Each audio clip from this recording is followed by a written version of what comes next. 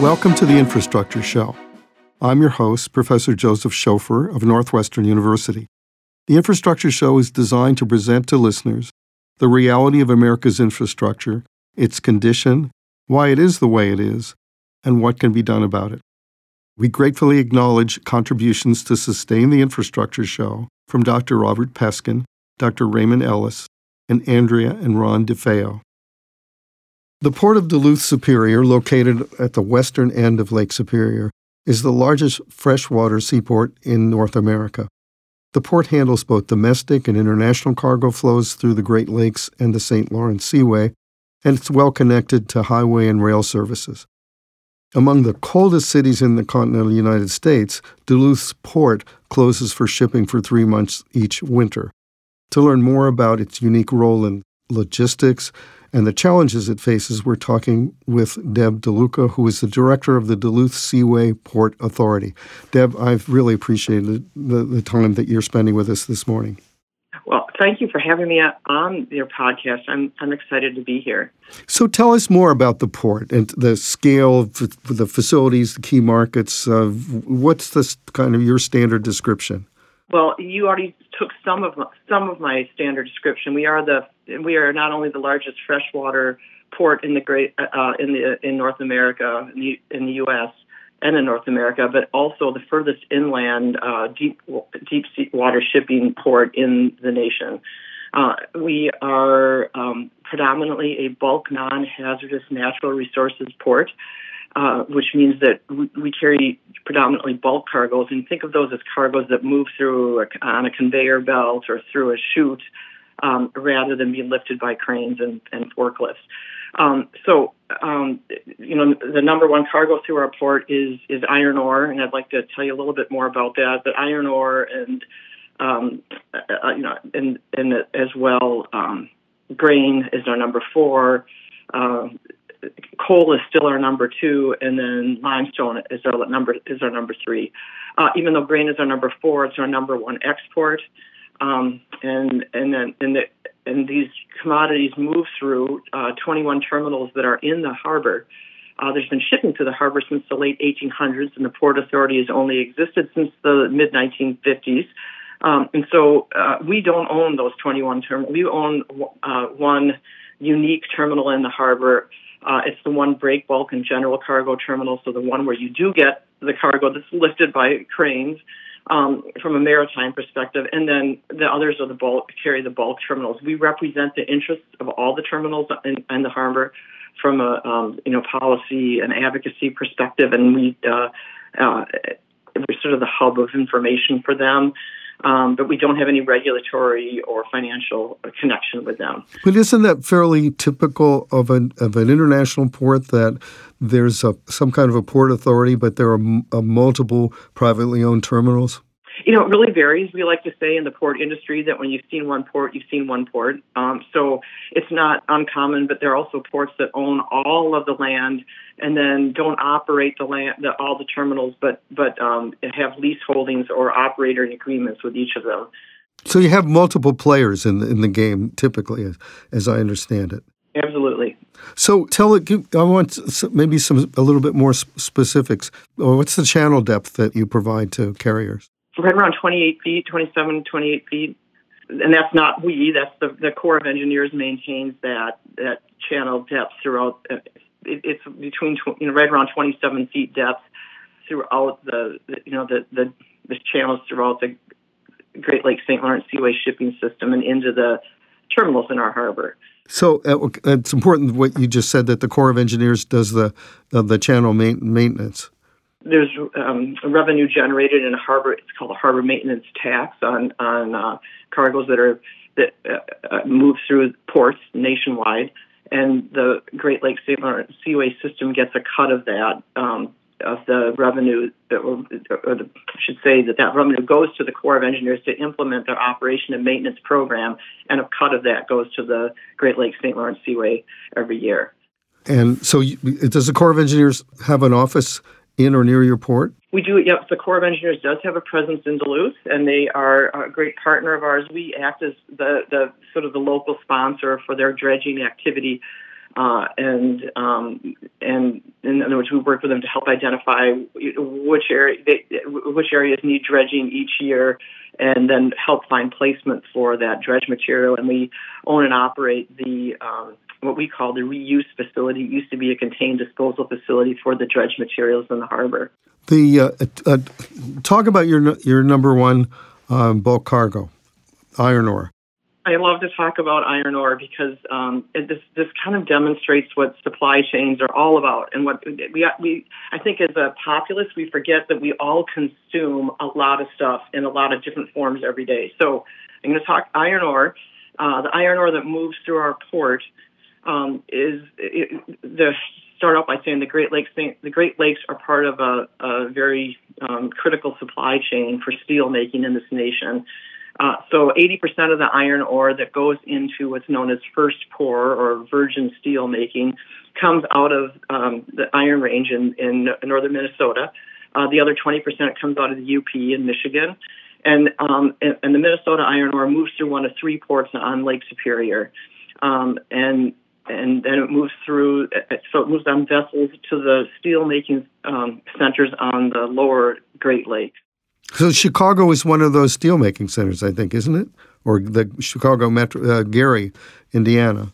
Burns Harbor, if you look at the states that are included, there's Michigan, Indiana, Illinois, I'm missing some, Pennsylvania, Ohio inland from the, so it represents, did I mention Indiana? Yes. Yes. It represents so many jobs, tens of thousands to hundreds of thousands of jobs in those states.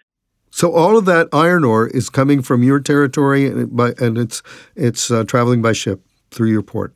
Yep, travels by ship. It's the most efficient and environmentally friendly way to move those heavy cargoes that distance.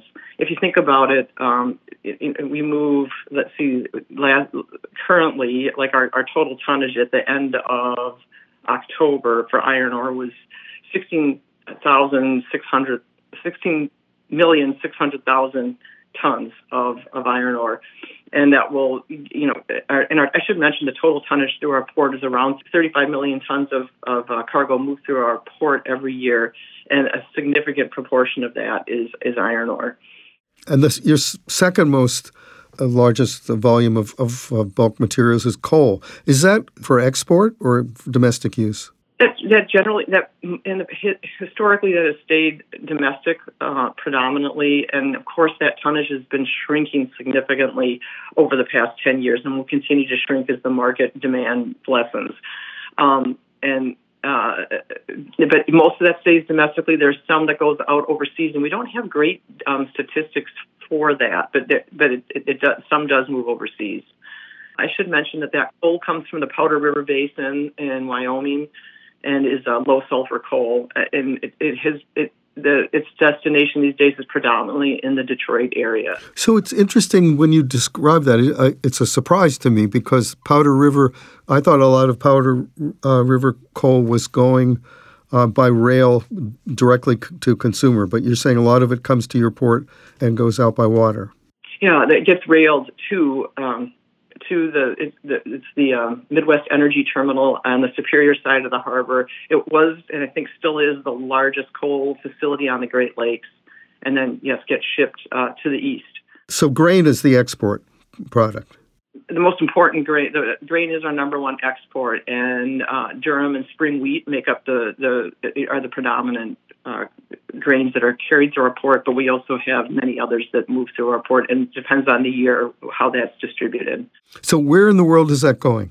Predominantly to Europe or other places? So number one area is actually Italy and the North Med, or the Mediterranean area. It's highly sought after. That spring and durum wheat is very high quality, and it's highly sought after for bread and pasta making. And in fact, if you see those blue boxes, I won't name brands, of pasta on your shelves in the store, that's actually wheat that's been sent over to Italy, made into pasta, and comes back to your to be on your grocery store shelves. Interesting and very long supply chain. Are the ships different? Do I understand that you wouldn't use a ship for grain in one year and coal the next, but are physically the ships different that are bound for international trade? Yes, yeah. We roughly divide them into lakers, and those are the ships that stay on the Great Lakes. They can't get past the Welland Canal. The U.S. flagged lakers cannot get past the Welland Canal. The longest ones are over 1,000 feet. The Canadian lakers differ slightly. It depends on the ship, but most of those can move into the St. Lawrence Seaway system, but not beyond that. They don't go out into the ocean. And then the ocean-going ships are smaller in order to fit through those locks and all the way out into the ocean and across the ocean. And you said the port has been around since been active since the 1800s. If you look back at the history, what was the motivation? How were the services different at the beginning? Yeah, if you look back at the history of the port, I do like to say that really Duluth is here because of the shipping activity. That you see that so commonly, the confluence of water and land transportation systems. And if it weren't for the port, we'd sort of be another Grand Marais, if you know Minnesota, which is a tourist-based town up the shore. So you asked what was the predominant lumber and then iron ore were the first two products that really drove shipping, but also grain. And of course, that was domestic originally because you couldn't get past you couldn't get past Niagara Falls area, basically. So that's what the St. Lawrence Seaway did for us, I guess. Yeah. Yes, it connects Lake Erie to Lake Ontario to the St. Lawrence River. Okay. So you talked mostly about outbound freight. Is there a significant amount of inbound cargo in Duluth? Yeah, the inbound cargo generally comes to the terminal that's owned and operated by the Port Authority, which is the Clear Public Marine Terminal. Can I tell you a little bit about that? Please do. All right. So although I mentioned that from a maritime perspective, we carry what's known as general or project cargo, and you can think of that as the huge, heavy pieces of equipment that need to get lifted with cranes. And so, in general, that is mining, manufacturing, power generation, wind energy cargoes that are high value and heavy, and they go to serve the industries I just mentioned. So that's sort of chunky in terms of how much we get every year because it just depends on what projects are going on in the area. So think of if there's a wind farm being built in North Dakota or Alberta, that could very well move through our terminal, but something that's being built out further west is going to move through the Pacific Ocean, for instance. So let's see. So that's what we carry from a maritime perspective. A lot of that is what's known as oversized, overweight cargo. So if it gets moved onto a truck,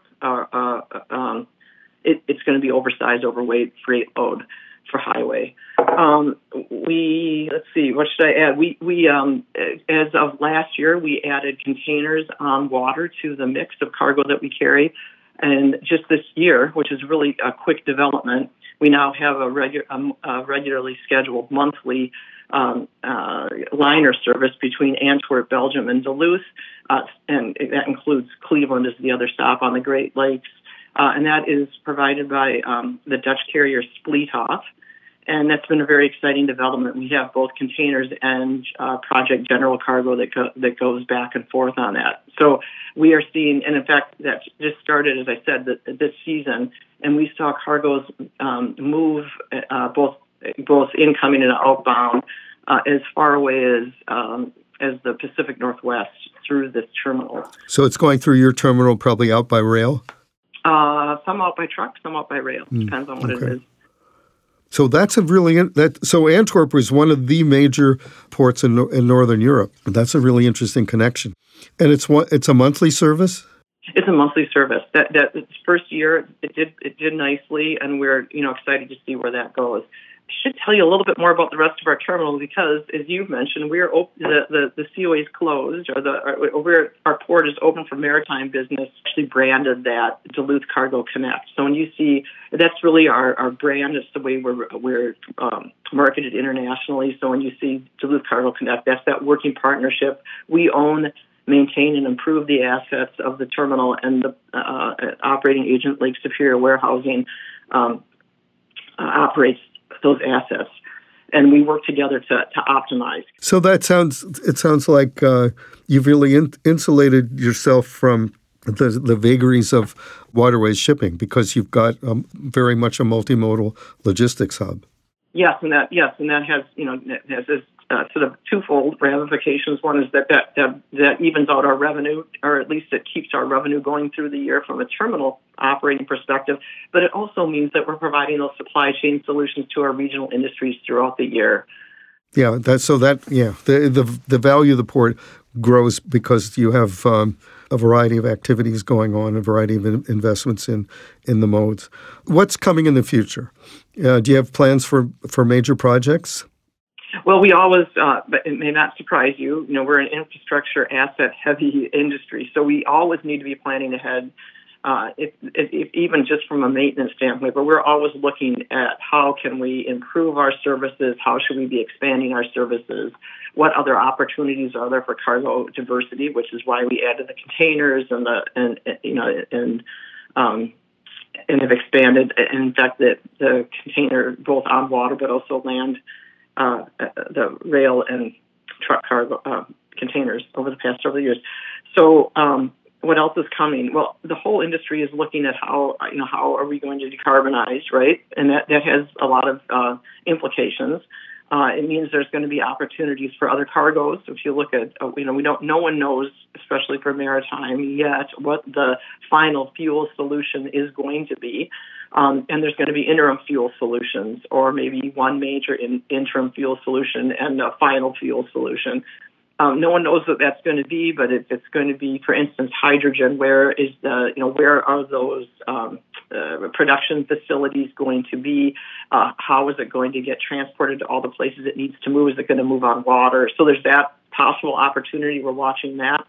And then, of course, we're working to expand our container trade. And part of working to expand our container trade is working with other ports throughout the port authorities and ports throughout the Great Lakes, because the more facilities that can handle containers, that builds that critical mass of container traffic throughout the Great Lakes, which then benefits our region. It becomes more of a go-to for containers than historically the Great Lakes have been to date. And then, so you asked about projects. We are always planning our next infrastructure projects, which then it raises the question, how are we going to fund it? And that involves grant funding, and that means we're looking at a couple of years ahead of the project. How are we going to, applying for grants might take a couple tries at the big federal grants. And since there's so much infrastructure money out currently through the Jobs Act and the IRA, that's something that all ports are actively doing. So are you getting money from the Infrastructure Investment and Jobs Act? Well, we just unfortunately got bad news recently that we didn't get our Port Infrastructure Development Program grant from the Merit administration that we applied for in the spring. But we are actually just this week doing a debrief with that agency, and we'll be applying again in the next round. We are also looking at we are planning to apply for the Port Electrification Program. That's having its first ever funding cycle happen later this or late winter, early spring. So this would keep ships on shore power when they're at berth? And decarbonize. This has been administered by the U.S. EPA, and it involves zero emission equipment and the supporting infrastructure for that. So, Deb, it sounds like you're a busy person. There's a lot of things going on in your port, and it runs 12 months out of the year. I really appreciate your taking the time today to talk with us and to give us this education. If I want to, can I come as a tourist and look over your port? Oh, I will say people love to come and watch ships. So the answer is yes. And it is actually a rather large tourist draw. When you are at the Duluth entry, I should mention there's two entries to the harbor: a Duluth entry and a Superior entry. The Superior entry is the natural entry, and the Duluth entry has the very iconic Duluth lift bridge. Oh, yes, the vertical lift bridge. Yes, and when you can stand right next to that, to the entry, and be very close to ships that come into the harbor, closer than you can in most other ports. So ship watchers, there's a whole population of lovingly self-described boat nerds who are attracted to this port, and they follow it online. I actually know people in their 20s who met their best friends online as fellow boat nerds in their teens who follow this. And so anyway, point is, yes, you can come and you can watch the ships move into the harbor. You can't tour the terminals when, you can drive past them, but you cannot necessarily, when a ship's at berth, there's security protocol that doesn't allow people to enter unless they're involved with a ship or the offloading of that ship. Well, I'm going to put a visit to your port on my bucket list. It sounds like a good way to learn more about the industry. Deb, thanks so much for spending the time with us today. You've given us a good education about the Port of Duluth, and I wish you the best going forward. Great, thank you, and I really appreciate appearing on your show, and thanks so much. Well, we're glad you were with us. Have a good day. You too. Take care. Bye. Thanks for listening to The Infrastructure Show.